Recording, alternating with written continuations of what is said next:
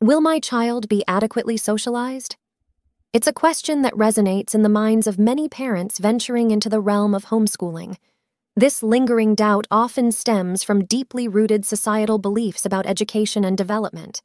But what does socialization truly mean in the context of a child's growth and learning? What precisely are we alluding to? Deciphering the complexities of socialization. 1. What exactly is socializing? At its most fundamental level, the term socializing is derived from the Latin word socius, which means companion or ally. This etymology itself provides an initial hint to the concept. It revolves around the act of establishing or reinforcing connections with others. In modern parlance, socializing embodies the multifaceted process through which individuals, be they children or adults, assimilate societal norms, values, behaviors, and roles. This is accomplished predominantly through interaction with peers, elders, institutions, and societal systems at large. For instance, consider a young girl named Maya. While playing with her peers, she tries to dominate the game, leading to arguments and tears. Over time, through multiple such playtimes, Maya learns the importance of listening to others and the value of compromise. It's not just a game, it's a lesson in societal norms and roles. At its most fundamental level, socializing refers to the process by which individuals acquire the skills, behaviors, and norms necessary to participate effectively in their societal context. It's the process of internalizing the constructs of culture and society. On a surface level, it often simply implies the act of interacting with others. 2. What specific skills does socializing include? However, to truly understand the weight of the term when employed in the context of education and child-rearing, we need to delve deeper. Learning norms and values. More than mere interaction, socializing involves imbibing the unspoken rules and values of a society. This isn't just about talking or playing, it's about understanding group dynamics, hierarchies, and social cues. Emotional growth. Through social interactions, children experience a plethora of emotions: joy, jealousy, empathy, anger, and more. These experiences are integral to their emotional development, enabling them to handle complex situations and relationships in adulthood. Conflict resolution. Engaging with peers often leads to disagreements. Through such interactions, children learn negotiation, compromise, and conflict resolution. Think back to any group project you might have been part of. Differences of opinion were inevitable. It's here, in the crucible of disagreement, that the art of negotiation is learned. Imagine two children building a sandcastle. One might want a moat, while the other desires a tower. Their collaboration isn't just about creating the perfect castle, but understanding the give and take, the nuances of cooperation and mutual respect. Establishing identity. In the crucible of social interactions, children carve out their identities. They figure out where they fit, the roles they adopt, and how they are perceived by others. 5. Social cues, reading body language or tonal variations. Much of our communication is nonverbal.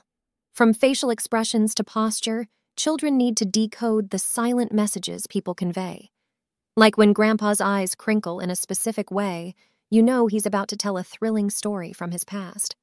Those nonverbal cues are crucial in understanding and connecting on a deeper level. Note: social cues can vary dramatically across cultures. Children should be made aware of these variations, fostering cross-cultural respect and understanding. It's not enough to merely perceive social cues. Children must also learn to adapt their behavior in response, whether it's offering comfort, keeping distance, or changing their approach. These elements intertwine and complement each other. For instance, understanding social cues aids in conflict resolution. Similarly, as one establishes their identity, their emotional growth is furthered. In fostering these components, parents and caregivers can engage children in various activities and environments. This could range from group activities, cultural events, travel, reading, and participating in community service. Through diverse experiences, children can gain a more holistic understanding of the world and their place in it. In upcoming posts, we'll delve into each of these skills in detail. But for the moment, it's essential to pinpoint exactly what socializing encompasses. By breaking it down, we can transform socializing from a vague term into a tangible set of actionable skills. In short, how do children learn norms, values, conflict resolution, and social cues? How do they receive feedback from others to shape their identity? How do they learn to manage their emotions? 3. How does homeschooling align with socialization? Now, pivoting our lens towards homeschooling, the concern for many is this. If children are primarily educated at home, away from the traditional classroom setting filled with peers, will they miss out on these valuable facets of socialization? The underlying assumption here is that formal school settings are the primary, if not sole, avenues for social interaction and integration. This is a somewhat reductionist view. While schools undoubtedly play a significant role in socialization, they are not the only milieu in which it occurs. Part A. How did humanity socialize before the advent of mass schooling? It's worth considering that throughout human history, the concept of mass schooling is relatively new. For millennia, children were primarily socialized within their families, tribes, or small community groups. The skills and norms they learned were tailored to their specific cultural and environmental contexts.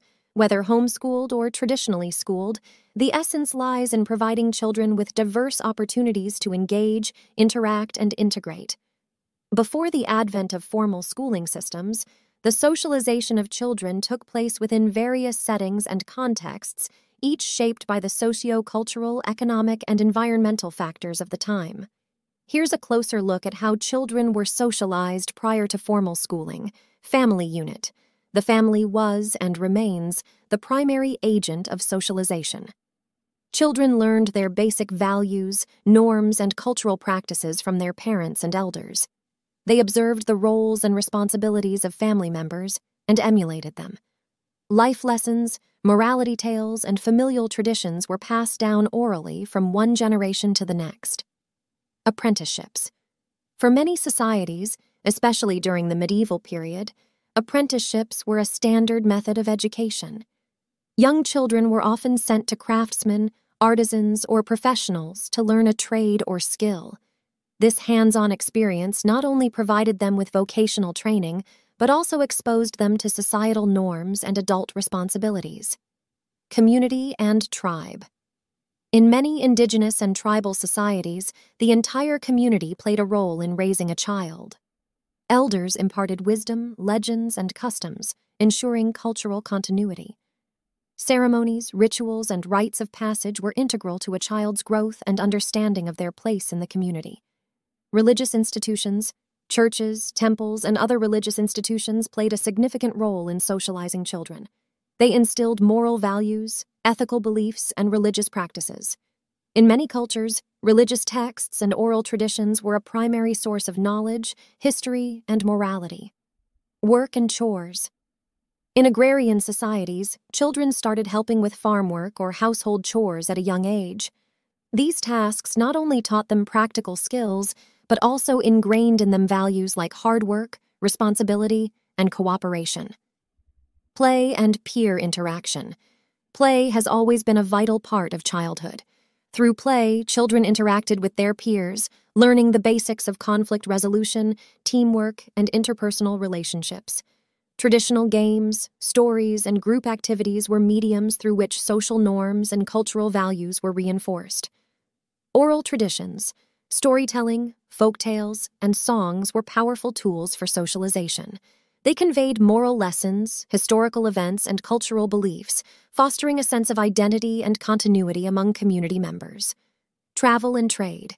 In some cultures, travel and trade exposed children to diverse ways of life, broadening their horizons and understanding of the world. Interactions with different cultures and communities enriched their knowledge and adaptability. It's essential to recognize that formal schooling, as we understand it today, is a relatively modern concept, especially on a global scale.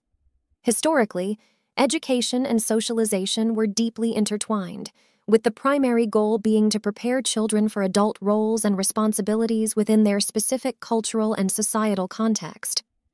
Part B, thinking critically, do traditional schools teach all those socialization skills? Traditional schooling doesn't necessarily focus explicitly on teaching these essential life skills, even though they're crucial for a well-functioning adult life.